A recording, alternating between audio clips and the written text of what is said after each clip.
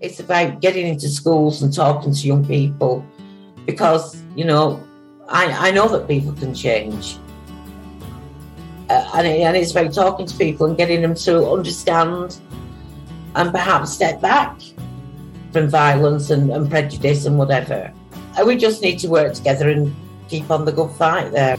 Absolutely. Hey there, guys. We are ecstatically happy to announce that we are associated with the Sophie Lancaster Foundation. The times are changing, and with the unfortunate death of Sophie, those changes have made a massive impact for the future. If Sophie was with us still today, I can guarantee what you are doing will still be reaching so many lives of young teenagers, young adults, and those who wish to be as different as possible. So thank you very much. To find out more about this incredible foundation and all the work they do, and more importantly, how you can help, head on over to www.sophielancasterfoundation.com. This is Mick Strawn. I'm a production designer. I've been around forever. I design effects and all kinds of stuff. And you're listening to the Chronicles of podcast.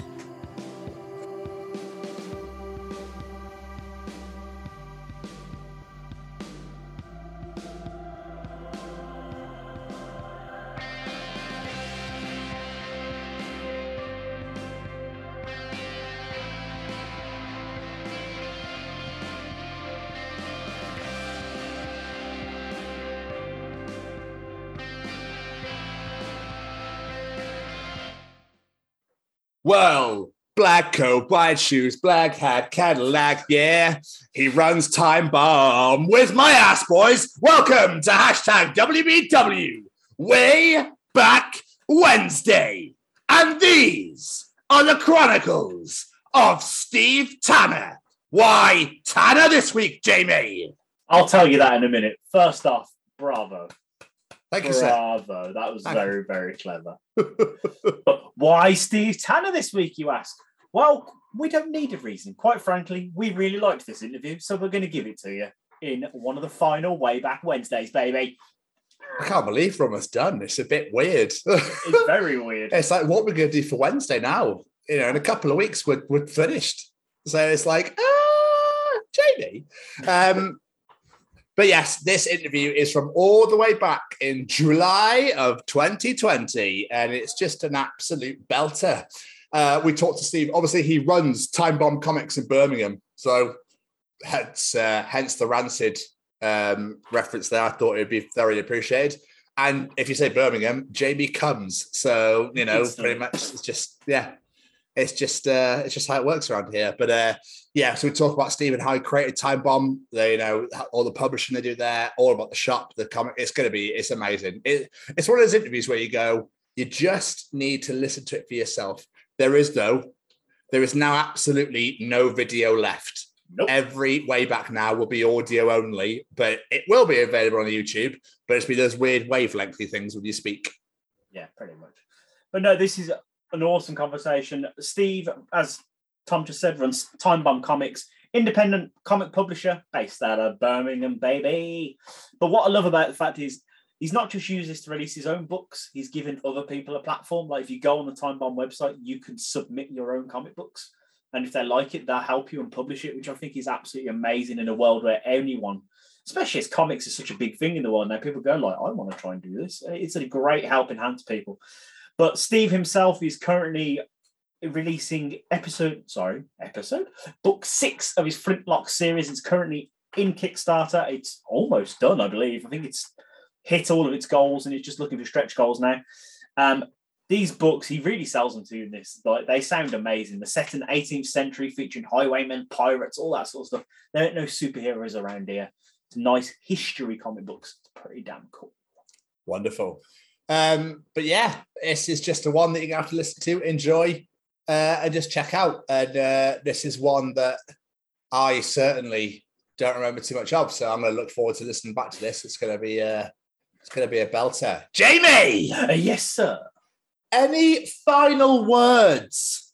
Thank you very much, Steve. It was great to actually meet you not long ago at the Comic-Con, although I'm not 100% convinced you remembered me. But it's fine. I'll let you off, sir. It was great to meet you. Thank you so much. Good luck with Flintlock. I hope he absolutely smashes it with his Kickstarter goals. And we'll talk to you again soon. Absolutely. Steve, thank you for taking the time out to talk to us. So we really did enjoy it thoroughly. Ladies and gentlemen, these are the Chronicles of Steve Tanner. So, I'm Tom, by the way. Lovely to meet you.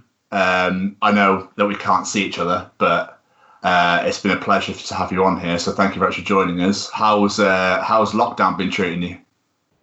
Oh, for the most part, it's been pretty much, I guess, business as usual, because I most of the time I'm working from home anyway.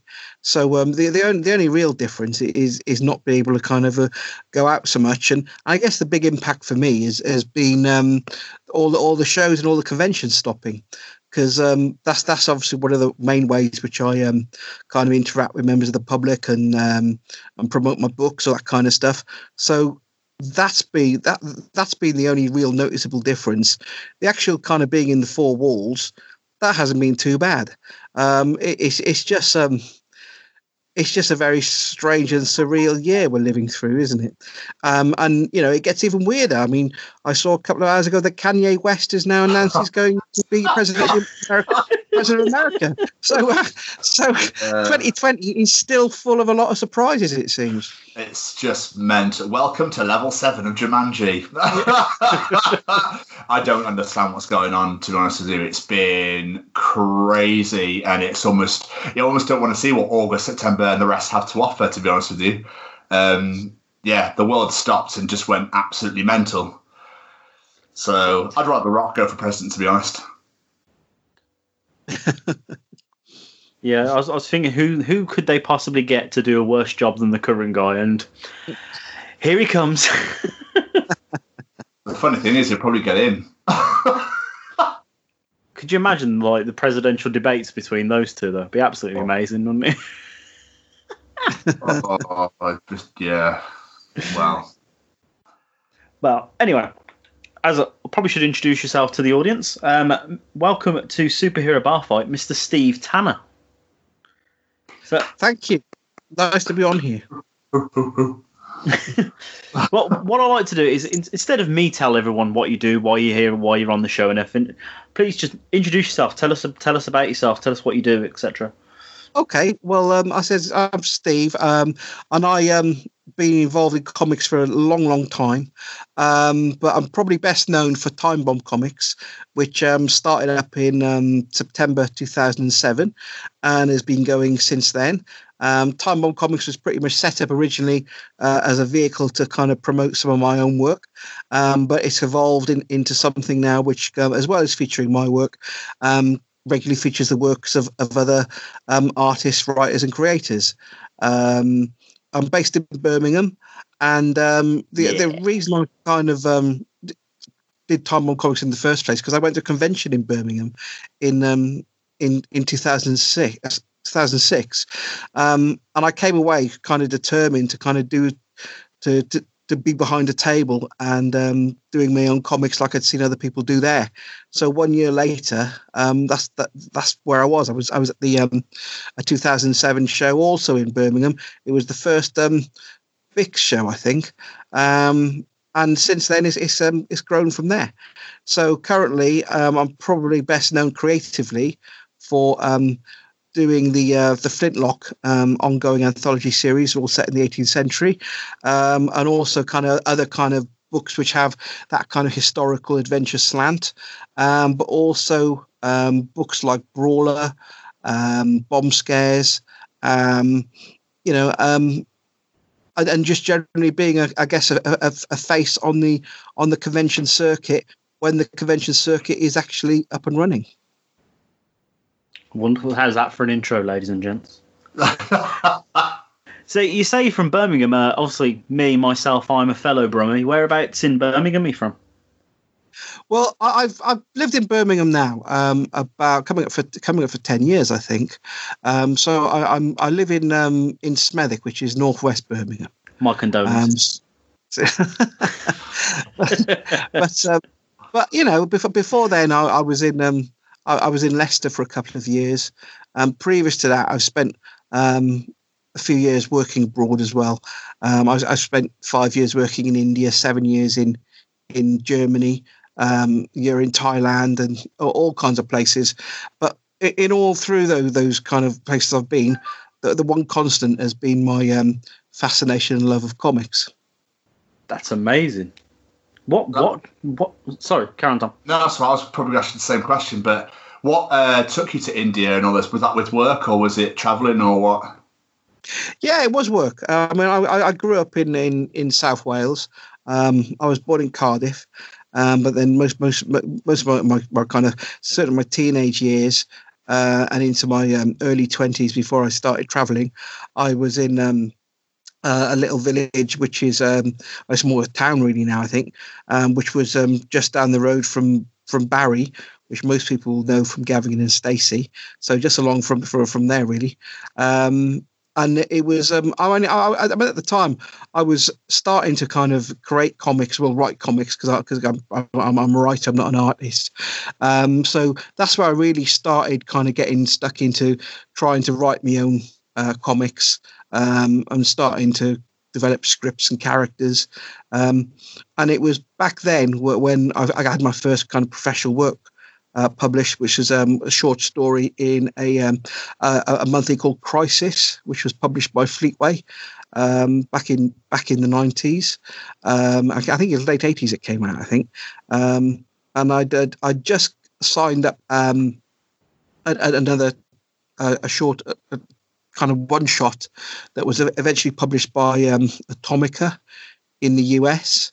And then I had an opportunity then to kind of go and work in Germany because I was working alongside the RAF at the time, and I had to make a decision whether to go across to Germany and work there, or just kind of hang about and try carrying on breaking into comics. And it was just instinct, really. I thought, well, actually, I can go to Germany and I can still try and do the comic stuff. As it happened, I went across to Germany, and shortly thereafter, I think there was comics industry kind of had one of its bubbles bursting, and there was a big kind of implosion. So you know, at the end of the day, I think I probably made the right decision at the time. But I said I'd always followed comics all the way throughout, but then I hadn't actually created any comics myself then for many years. I mean, this would have been back in 1991 when I went to Germany, and then I went to the convention in 2006. So I had that big gap where I wasn't actually doing anything creatively, but I was still very much a comics fan. So it was great to get back into it in the end. It was like putting on a really comfortable pair of slippers, and you kind of think, why have I left them at the back of the cupboard for so long when they're so comfortable? So it was a bit like that, really. So I kind of I started off with kind of limited success, and then I kind of went off and did something else, and then came back and tried to do it all again. That is awesome, and that was the question I was going to ask Tom. Well done. Yeah, that's what I can read your mind. You don't want to do that. Where did your passion and love for comics come from? Is it something from childhood, or? Yeah, I think so. I think again, it's kind of, you know, I'm of a certain age, I guess. You know, I'm in my 50s now, so I am one of the old boys on the circuit, as they say. I was described as a veteran in some kind of thing last year, and that really made me feel my age. But but I mean, when I was growing up, it was weekly comics were just a standard thing. There was just a plethora of weekly comics that were available at the newsagents, not just kind of one or two, not just things that's in plastic bags with toy tat on them. Just got loads and loads, dozens and dozens of different comics, and it was growing up in that environment where you'd always have a comic to read. And these weren't American comics; these were the classic British comics, you know, and this was in the time before 2000 AD came along. So it was all the things like, you know, Tiger and Battle and Action, Victor, and then the humor comics, you know, Monster Fun and, you know, the Buster and Whoopi, all those kind of things. I think it's just something which I always then had a comic to read. And then I remember walking into a newsagent's, and this would have been in 1979. I saw there was a Spider-Man comic on the shelf, and it was issue 311 of Spider-Man, the weekly Spider-Man comic. And that was the first one which Des Skin had taken over Marvel UK with trying to like revamp it. So he did this thing called the Marvel Revolution, where he kept basically revamped all the weekly titles. And that was one of the first ones that he did. He did Spider-Man Weekly, and then he did Marvel, the Marvel comic, the weekly Marvel comic as well. And I remember buying those and just really that was it really. I mean, I kind of followed things like 2000 AD off and on, and Star-Lord, but it was that Marvel Weekly which really then just seemed to kind of grab my attention. And at the time, I mean, what he'd done in retrospect, he just hacked down all these American comics, and he shortened all the artwork. So he'd crammed about nine or 10 different American monthlies into a weekly comic. But each issue took ages to read because, he just filled it up with content. And then, of course, at the same time, he was doing all that hucksterism thing, which, of course, Stan Lee used to do, by, come and join the Marvel Revolution, having the Says Des weekly columns, that kind of stuff. And I guess I was at that age where, I was I think 11, and I was just sucking into the whole thing. And over the next just few years, then I was pretty much hoovering up everything that Marvel UK put out. And that led then into discovering more of the American comics, and then from that then discovering then comics fandom, and then it's like crack cocaine, isn't it? It really is. You kind of start off on the light stuff, and then before you know it, you're mainlining in the British indie press, small press black and white comics. So, and that's it. It's never gone away. And at the time, there was like, I knew a couple of people who were also into comics, but they kind of drifted away. But I just stuck with it through, and they've just it's always been a constant now. In many ways, you kind of, I know it's very common for people to hear like a familiar song, and it places you in a particular place. Or I have the same kind of thing with issues of comics. So particular comic issues, I will remember where I was or what I was doing at that time. And comics have become such a part of my life, such a huge part of my life, in so many ways. Transformative describes it too lightly, really. It's just given me a passion for the whole medium, the history of comics, the content of comics, the appreciation of comics. That's never gone away. And the people I've met through comics have been wonderful. I've made some really, really great friends through comics, and long may it continue. That was amazing. That was wonderful. I love the names of the old British comics, like Action, Battle, and things like that. Just brilliant names. And you're saying met people. I know one of the people that we work with on this channel, Shane Chebsey. Yes, I've known Shane for many years. In fact, I think it was Shane who was one of the organisers of that convention I went to that I decided to kind of go and do something myself. I think he was part of the organising team for that. I certainly know he was part of the Birmingham International Comic Show, which I think that first show evolved into for a couple of years. And of course, he does ICE now as well, doesn't he? Yeah, he does. That was awesome. So, bringing us forward to 2006, did you say it was 2007 with Time Bomb Comics? Yeah. So, where did the idea to start your own comic publishing company come from? Especially like this unique approach of doing one shots and stuff. It was literally going to that convention, because I mean I'd been to conventions in the UK before. I mean, until I went abroad, I used to regularly go to the annual UK Comic Art Convention in London, which is that kind of, the annual mecca, which everyone used to go to. And for a couple of years after I went to Germany, I flew back to a couple of conventions, those annual conventions as well. But then they kind of stopped. Conventions, I think the conventions had kind of stopped in the UK, and then by the time they started up again, I think I was over in Asia, so far too far away really to kind of be part of it. So I'd come be back in the UK for not long, a couple of years perhaps, maybe not even that long, and I saw this convention advertised in Birmingham, and I was living in Leicester. So I thought, I haven't been one of those for years. It's not too far away. Let's go. So I went along, and the thing that struck me was that when I was at the conventions before, in the 80s and the early 90s, there was very much an obvious demarcation between the pros and the kind of the indie creators. And you could tell from you picked up one of the comics, you could tell from the format, the way it looked, the way it was printed, that it was definitely kind of like a small print run, almost like that fanzine, strip zine type feel, which was nothing wrong with that, because I remember buying loads of those and I used to really enjoy them.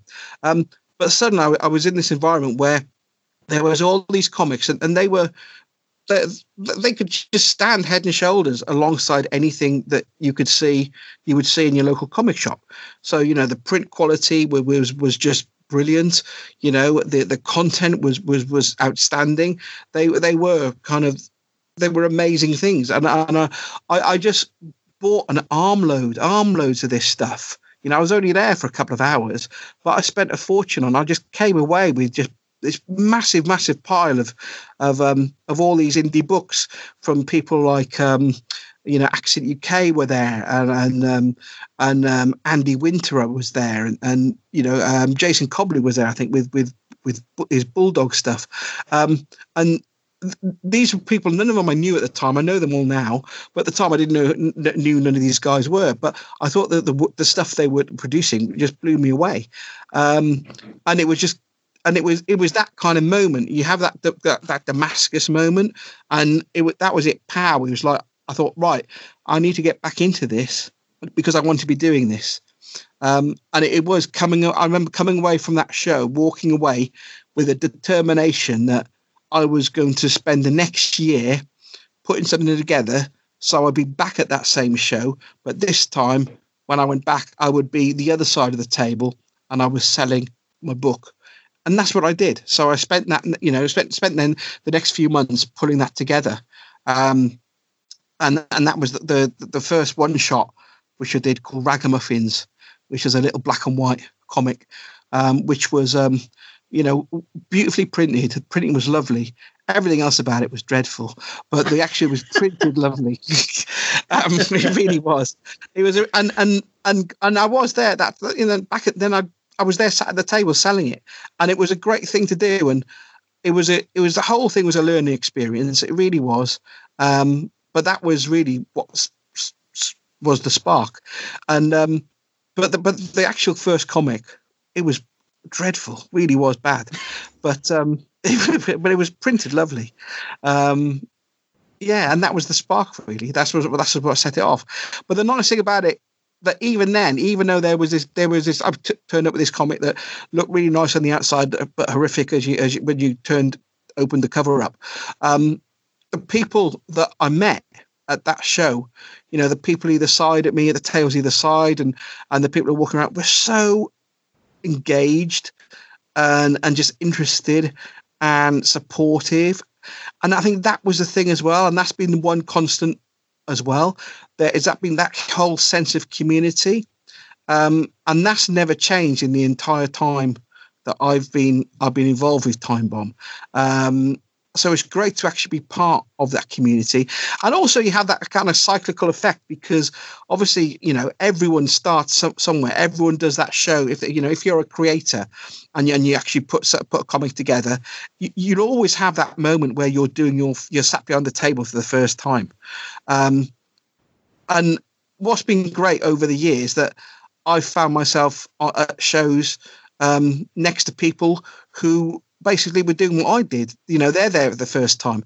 So it's been great to kind of engage with them and kind of support them and be interested in what they're doing in the same way that people were interested in what I'm doing. And I think that's one of the great things about indie comics, because it's an interesting medium, really, because certainly if I was a novelist, I know that even today, that this whole thing with novelists, that if they self-producing their own novels, it's seen as some kind of vanity press thing, and the mainstream publishers kind of peered down their noses in a bit of disgust at these wannabe novelists putting out their own work. The complete opposite has always been the way with comics. Now, whether it's from people like Dave Sim, who did Cerebus, and even people like Will Eisner, who did their own graphic novels before them. But there's been this wonderful thing with comics that if someone comes in and does it themselves, it's not seen as a bad thing. It's seen as a really cool, great thing to do, and it's almost aspirational. And I think there's that kind of sense with comics as well, which is so it makes it really a great community to be a part of, I think. Wow, I mean, I love the fact that you've got that whole family feel with that, and that everyone supports everybody else. I think that's absolutely amazing, because I think that's rare to find these days in any industry. So what drew you? So is it the artwork? Is it just the fact that there's superheroes in it, or story based? Like, what drew with comics? What makes you go, oh, I'd really like to read that, or I'd really like to read this? Well, I think it's like anyone else. My kind of taste has probably evolved a bit over the years. Anyway, I mean, for many years, I was a real kind of avid kind of superhero fan, DC Comics, Marvel Comics, like a lot of people, I think. But I was always, I was quite lucky, because just as I was starting to get into comics in my mid-teens, kind of where you transition from the weekly comics then to going into something a little bit more harder and starting to read the US titles. It just happened to coincide with things like Frank Miller's Dark Knight, and then Alan Moore arriving in. So I was lucky to kind of grow up in my teen, certainly my mid to late teens, through these years where all this great stuff was coming out, for the first time, which is really redefining how comics could be. So I think from that point, it was very much being aware of how important a story was, the comics, rather than just the art. Yeah. And it was I think it was the first time seeing that a comics writer could be elevated to the same level of praise, and even more so perhaps than the artists. Because before then, it was pretty much all about the artists. It was the artists that really kind of drove all the fan interest. And suddenly we were entering an environment where it was more it was more writers were coming into the fold as well, and it became more about the whole creator kind of package. So I kind of followed. I tended to follow writers more than anything else, I think, rather than artists. So I pretty much I followed all the stuff that Alan Moore did, and then people like Grant Morrison, and then. I'm trying to think of some of the others that I used to. Oh, Garth Ennis, of course. So Garth Ennis, I think some of the stuff that Garth was doing, and over the years how his style has changed. That he went from stuff which was a little bit kind of he'd done stuff like Judge Dredd, that kind of stuff, but he's now doing war stories in the same vein as that Battle used to do, but with a bit of a more of a modern sensibility. So as I've continued to read comics, I think I'll be more aware of some of the other things that are out there beyond superheroes. And I think for me, it's always it's now very much story driven, and I kind of think back to the comics I used to enjoy before I became a true believer Marvelite at age 11, and it was stuff like, it was historical adventure stuff that I remember I used to really like reading, and that's the kind of stuff that I've kind of ended up gravitating towards myself, both creatively but also stuff I like to read. So if it's a historical story, or it's that kind of genre, I'll pick it up and I'll have a read of it. I tend to read very few superhero comics these days, straightforward superhero comics, very few. The majority of stuff I read now is indie stuff, and to me that's probably a lot of that is probably because I'm involved with British indie comics. So I tend to see a lot more of the British indie comics and have a more awareness of what creators are doing in that community, and of course I know a lot of them. So, and it's always nice then to see what your mates are doing, and to support some of the comics they put out. So most of the comics I get these days are not from the comic shop. It's through things like Kickstarter, because I get a lot of my comics now through Kickstarter, and I think, and again, it's a very varied and very wide range of stuff I get. But I also like things like these days the European comics. So I'm a great fan of Citybook, who do the English reprints of classic European comic series. So things like Thorgal and Largo Winch, and things like that. So I really like those kind of things too. But what drives it all is really, for me, the story. It's got to be a great story. Yes, of course, it needs to be drawn nicely as well. But if it's just nice art and there's nothing to it, it's a very hollow reading experience, and I tend not to enjoy it then. Cool. With Time Bomb, do you just release your own books, or do you work with other writers and help publish their work as well? Oh, it's a combination. I mean, at the moment, we're moving to. Over the next couple of years, the release schedule will be probably 70% will be other writers and artists, and 30% will be written by me, and that was always the intent, that it would. I said it was originally just as something that would showcase my own work, but then slowly been able to kind of showcase others. So it with time, I was very much it's not the Steve Tanner show.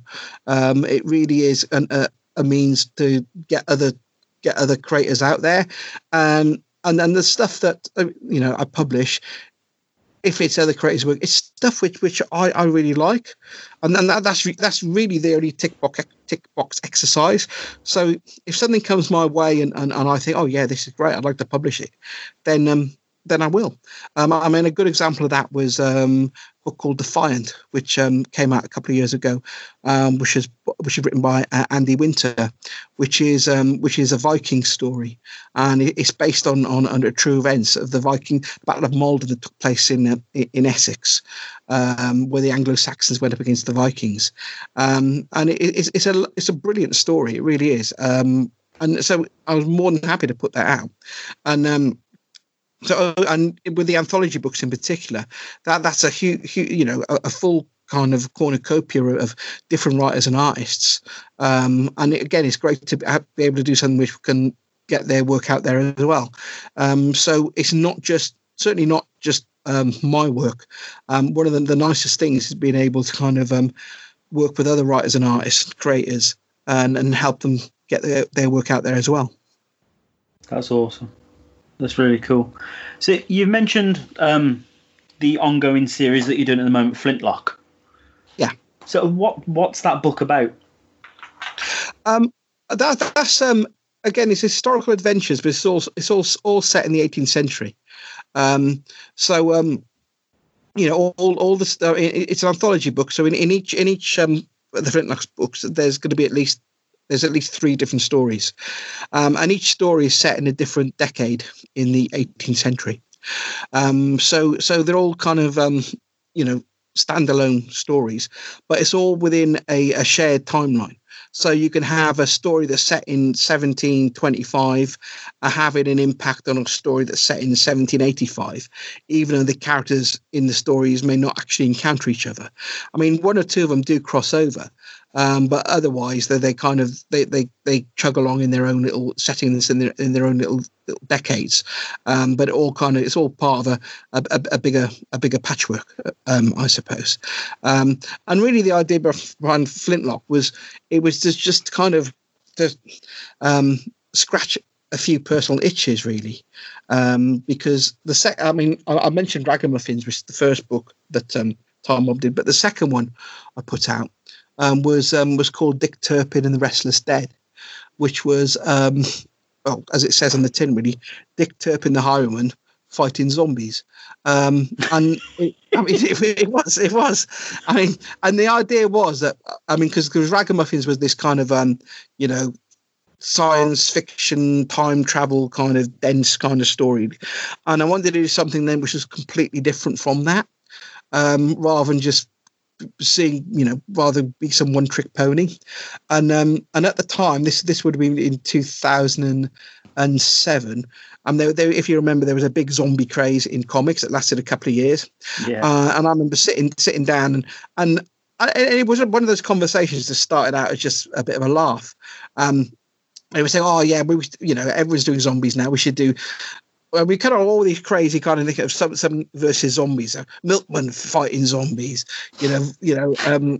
Spaceman fighting zombies, and then I think I said Highwayman fighting zombies, and it was literally I paused, like, oh yeah, actually that's a really cool idea. So that's what we did. So the second release was Dick Turpin fighting zombies, Dick Turpin the Restless Dead, but that really made a difference because that got far more attention than our first book. I think partially because it was a much, much more accomplished piece than that first one. That first, the Ragamuffins was where, it was the learning experience. Dick Turpin was where, you'd taken the stuff that you'd learned and you started applying it. But as part of that, I did some research on the real Dick Turpin, which I found completely fascinating. But at the same time, that research just opened up this kind of mad interest in the 18th century. And to the point where, it turned me into an 18th century obsessive. I am nuts about the period now. I think it's brilliant. And it was then kind of thinking a few years later, right, I need to do something. What do I want to do? And I wanted to do, I thought, well, actually, I want to do something with set in the 18th century, because that's what I'm really excited about. So that's where Flintlock came from. And it was one of those things, because you mentioned about if Time Bomb was just for my work. But I mean, Flintlock came in part because after I'd written the first few books for Time Bomb until about 2011, and then from that point on, for the next 3 years, the only stuff we put out was written by other people. I hadn't written anything. I was just publishing other people's work. And I was at a convention in London. I think it was one of the Supercons, and Jasper Bark. I don't know if you know Jasper, but he's a horror writer. He. I'd known him for a couple of years, and he took me to one side, and he kind of gave me a bit of a talking to, and basically said, "Why have you stopped writing stuff? Why are you not, writing comics anymore?" And he was very friendly about it, but it was a bit of a kick up the arse.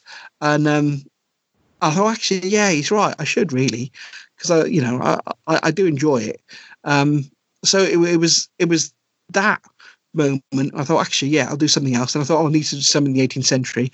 And then the final piece of that puzzle was also at that same show, where I was wandering around, and they had one of these big American publishers over that only publish all this tits and ass comics.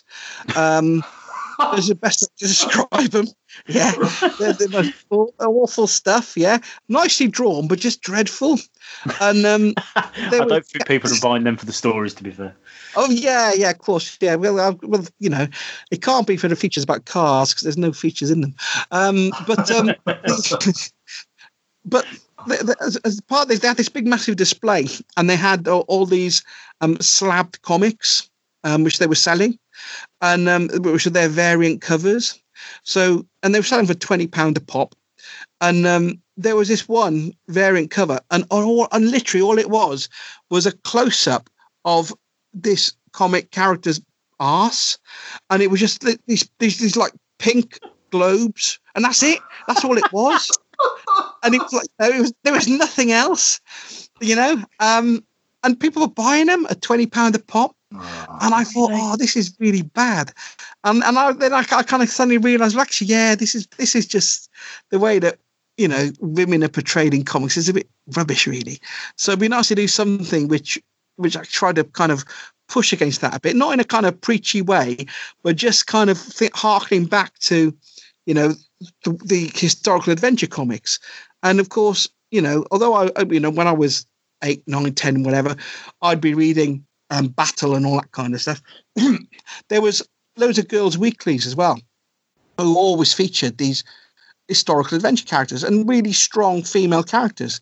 So it was a case of, actually, so I could do something with proper female characters rather than just women with their tits out, which is what a lot of the kind of the way that comics seem to be presenting women a lot of the time. So I thought, well, I could combine those. I could combine the 18th century, and I could have female leads rather than male leads. So that was really how it came together. So the idea was that with Flintlock, excuse me, most of the lead characters are female, but they act like women actually do, rather than how maybe a 13-year-old thinks women might act. And so they behave in a certain way that's actually on point for the period, but they're still kind of strong characters in their own right. So even the way the characters are presented, you'll never see Lady Flintlock, who's the highwayman, sat there in a corset, or with cleavage hanging out, because women wouldn't have dressed like that in the 18th century. Unless they were a prostitute, of course. But it's trying to have that kind of I don't know, just pushing something back and just putting something in place, which I thought, I'm sure if I do something which isn't quite just blokey, it could appeal to a wider audience as well. And what's been the nice thing about it, because just before the first book was released, you have that kind of nervousness. So have I, am I doing something which is just purely like only I'm going to be interested in, no one else is, But what's been the nice thing about Flintlock is that it's built up a really strong female audience of readers, to the point I think about 60% of the readership is female. And the nice thing about that is that it wasn't designed to appeal to women. It was just designed to appeal to comics readers who wanted to read some good stories. And the support I've had from female readers who just really like the fact that the characters are presented, and they are these strong female archetypes, without kind of resorting to the TNA nonsense. That's been a really good. It's been a great response to it. So, Flintlock has gone from strength to strength on that. Really, I've just finished writing all the scripts for book 5, and they're all with the artists now. So Flintlock has been a real great journey for me, and it's led to other things as well, which is always a great thing. That's amazing, incredible.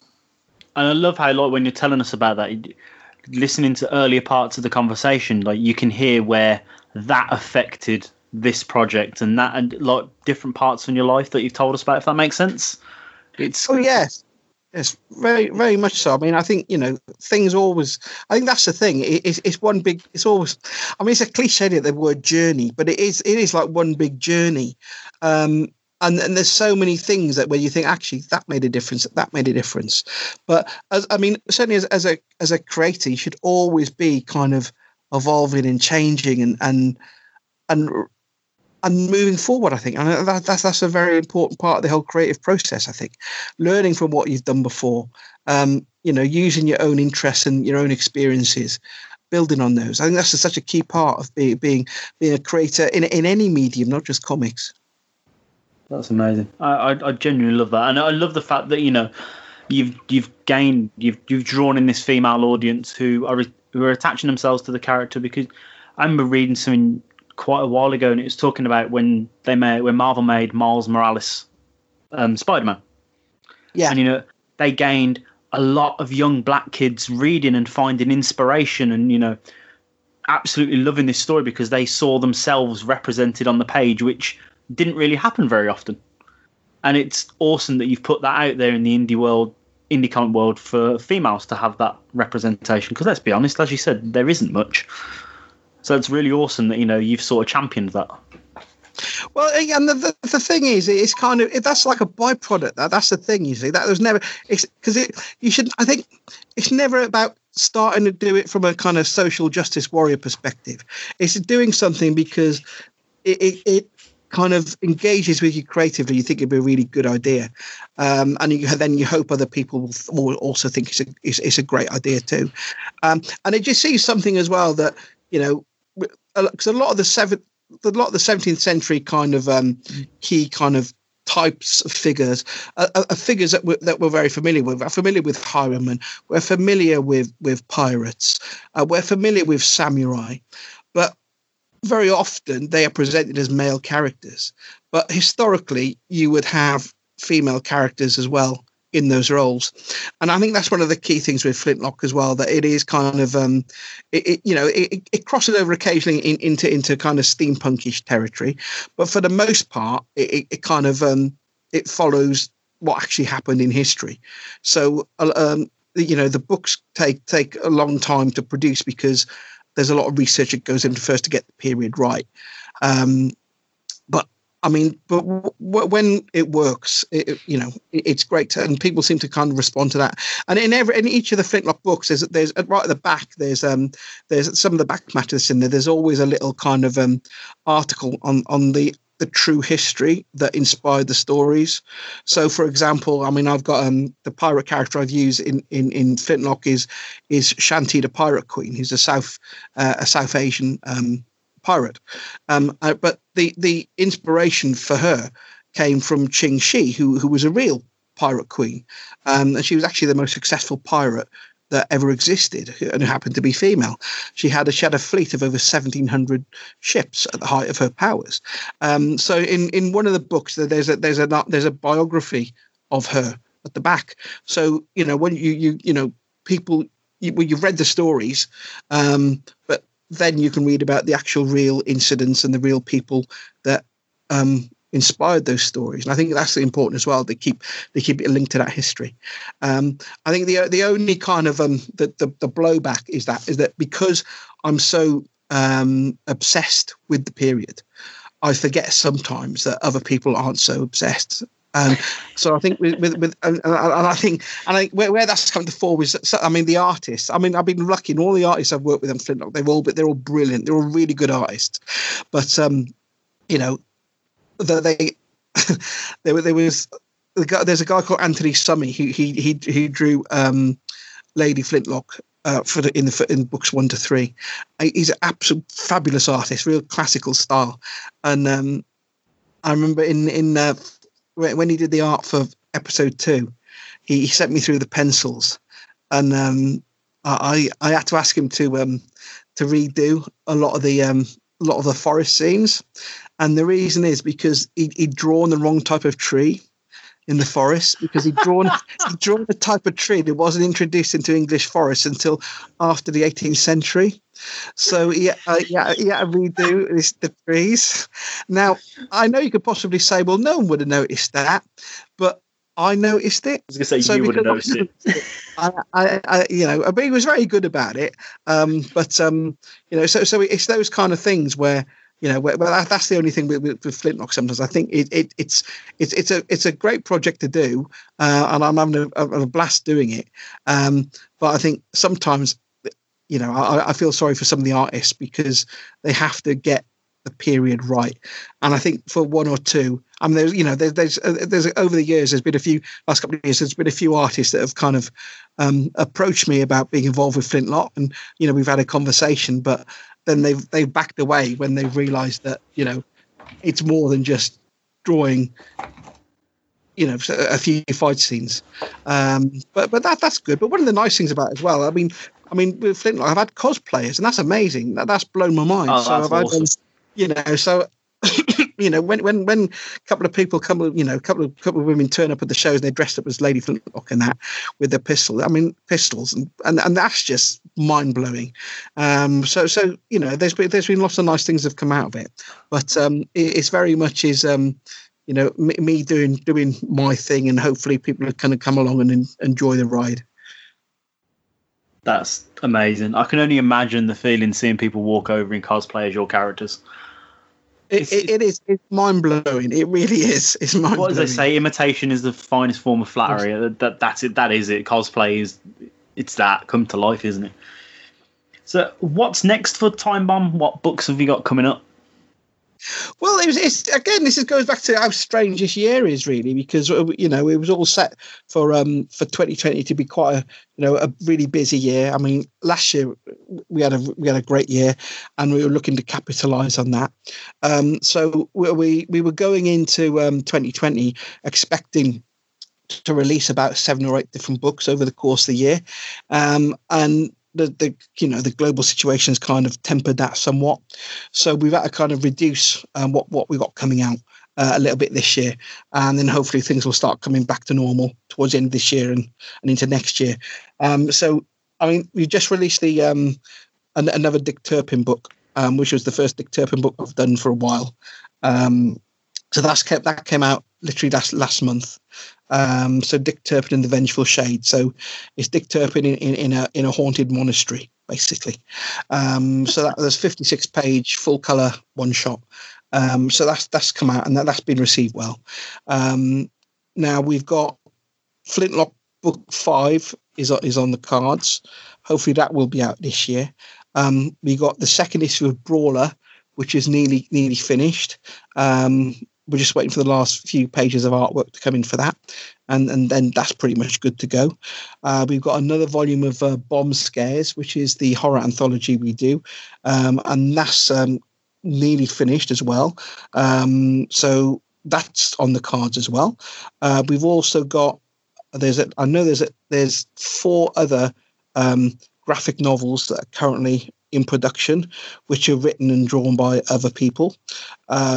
So that's all chugging along. So lots of things are kind of moving along at pace. So even though the shows have kind of stopped, and because of the shows have stopped, it means we've kind of had to slow on our releases. The actual production of those books is still very much underway. So what it will hopefully mean is that when we can kind of ramp things up again, then we'll be able to release things relatively quickly, because all the work is still being done. So I think that's going to be a bit of a mixed blessing there, I think. And of course, we're always looking at stuff as well. So we get we're considering it's such a small little outfit, and I get a lot of submissions that come through, and I'll be perfectly honest, probably 95% of them are just not right for us at all. And of those remaining 5%, maybe 10% of those is something I might actually be interested in having a conversation about. So there's always kind of things that are coming in which I'm looking at and having chats with potential kind of creators about. But at the moment, the next thing I've got coming out, and this is actually a bit of a exclusive for you guys, so I don't think I've let anyone else know this. Is there was a black and white comic that came out in the early 2000s, I think. Well, 2007, 2008. Not long after I'd started, there was a comic came out by these 2 guys called Roger Gibson and Vincent Danks, and it went by the name of Harker, and it was a crime series. I don't know if either of you guys are familiar with it at all, but it was published black and white, and it was a bit like one of those. Imagine someone like Inspector Morse or something like that, but in a comic kind of environment, but a lot better. Yeah. And that was published, 12 issues they published. Then it was signed up by a big name publisher, who then the big name publisher didn't do anything with it. So basically it was, I've loved that comic for years. And I was able to get hold of Harker, and we're bringing Harker back, and we're getting it coloured, and so we got Vince and Roger on board for that. We're going to be bringing out the Harker series, reprinting what was gone before in full colour, but then more excitingly moving on to brand new stories featuring those characters. Now, anyone that knows of Harker, who remembered Harker, will probably be quite excited about that, because it was a great comic at the time. It was, it was the indie press comic that was winning loads of awards at the time, because it really was a fantastic piece of work. So we got that coming up as well over the next, so that would be hopefully be the next one coming out, where we reprint the original first 3 issues, but we've got it coloured, we remastered it, and the idea will be bringing out a new volume every 6 months, for the next 2.5 to 3 years. So starting off with the stuff that come out already, and then moving over to the brand new stuff. So quite excited to be working with Roger and Vince on that. That's amazing. It's awesome to see that you've got so much stuff lined up as well. So okay, the world's come to a bit of a pause at the minute, but it's all still churning along in the background. Well, I think that's the thing. I mean, it's always kind of, it's not, things haven't stopped. They've just slowed down a bit, I think. Yeah. And I think that's the key thing. I mean, yeah, it's a shame that they're not doing the conventions, because I was averaging about 25 conventions a year. So wow. It's a big change not to be doing them. But the thing is, we're getting the books done, putting the books together, and hopefully when they are released, people will enjoy them and read them. So I don't want to take up too much more of your time. Just a couple last more quick questions. I just want to say, any advice you could give for upcoming writers, people that are thinking, I reckon I could do this. Like, any advice you'd give them, being someone, how was it you said just named yourself a veteran in the community? Well, someone else named me a veteran. Yeah. I've got their name. I know where they live. We'll be having words. But I mean, it applies really. You said about writing, but it applies to artists as well, I think. And don't overextend. Don't start small. You can learn so much from doing a 4, 5, 6 page story than doing some multi-part mega epic. So hone your craft. Start small. I think that's a really important thing to be able to do. If you can tell a really good, satisfying story, or draw a great story in 4 or 5 pages, or even less, then you'll easily be able to do something larger. Because all the technique that you need, you'll use in a short story. So I think that's one thing that you need to do is just. Don't start too big. Don't give yourself too big a mountain to climb, because I think sometimes you can decide you want to embark on something great, but you'll never get to the end. And you need to have you need to be able to complete something and see it as a finished piece of work, and then move on to the next thing. The big mega epics, they'll still be waiting for you, but start small. I think that's a really important thing to do. I think as well, another thing is to. I mean, I talked about the community, the comics community, about being welcoming, and it really is. So another thing is embrace that community. Get to know the people within the community. Just to have conversations, Not everyone will want to be your best friend, yeah, but most people will quite happily have a conversation with you, or if you drop them a line through social media, they'll happily have a bit of a chat. Get to know the community. Okay, embrace the community. The community will embrace you back. There's lots of kind of people who've got a lot of knowledge and they're happy to share. And the other thing really is just enjoy it. I mean, and that's the thing, enjoy what you're doing. If you're not enjoying it, stop. Okay, don't beat yourself up over it. Just move on. But the idea is, as a creator, yes, you're creating some piece of work, and you might be putting all blood, sweat, and tears into it. But ultimately, you need to enjoy what you're doing. If you don't enjoy what you're doing, it's kind of pointless doing it. So I think that's really the other thing. And the only other thing as well is really, and this really applies to comics, is understand what comics are about. Now, what I mean by that is understand how comics work.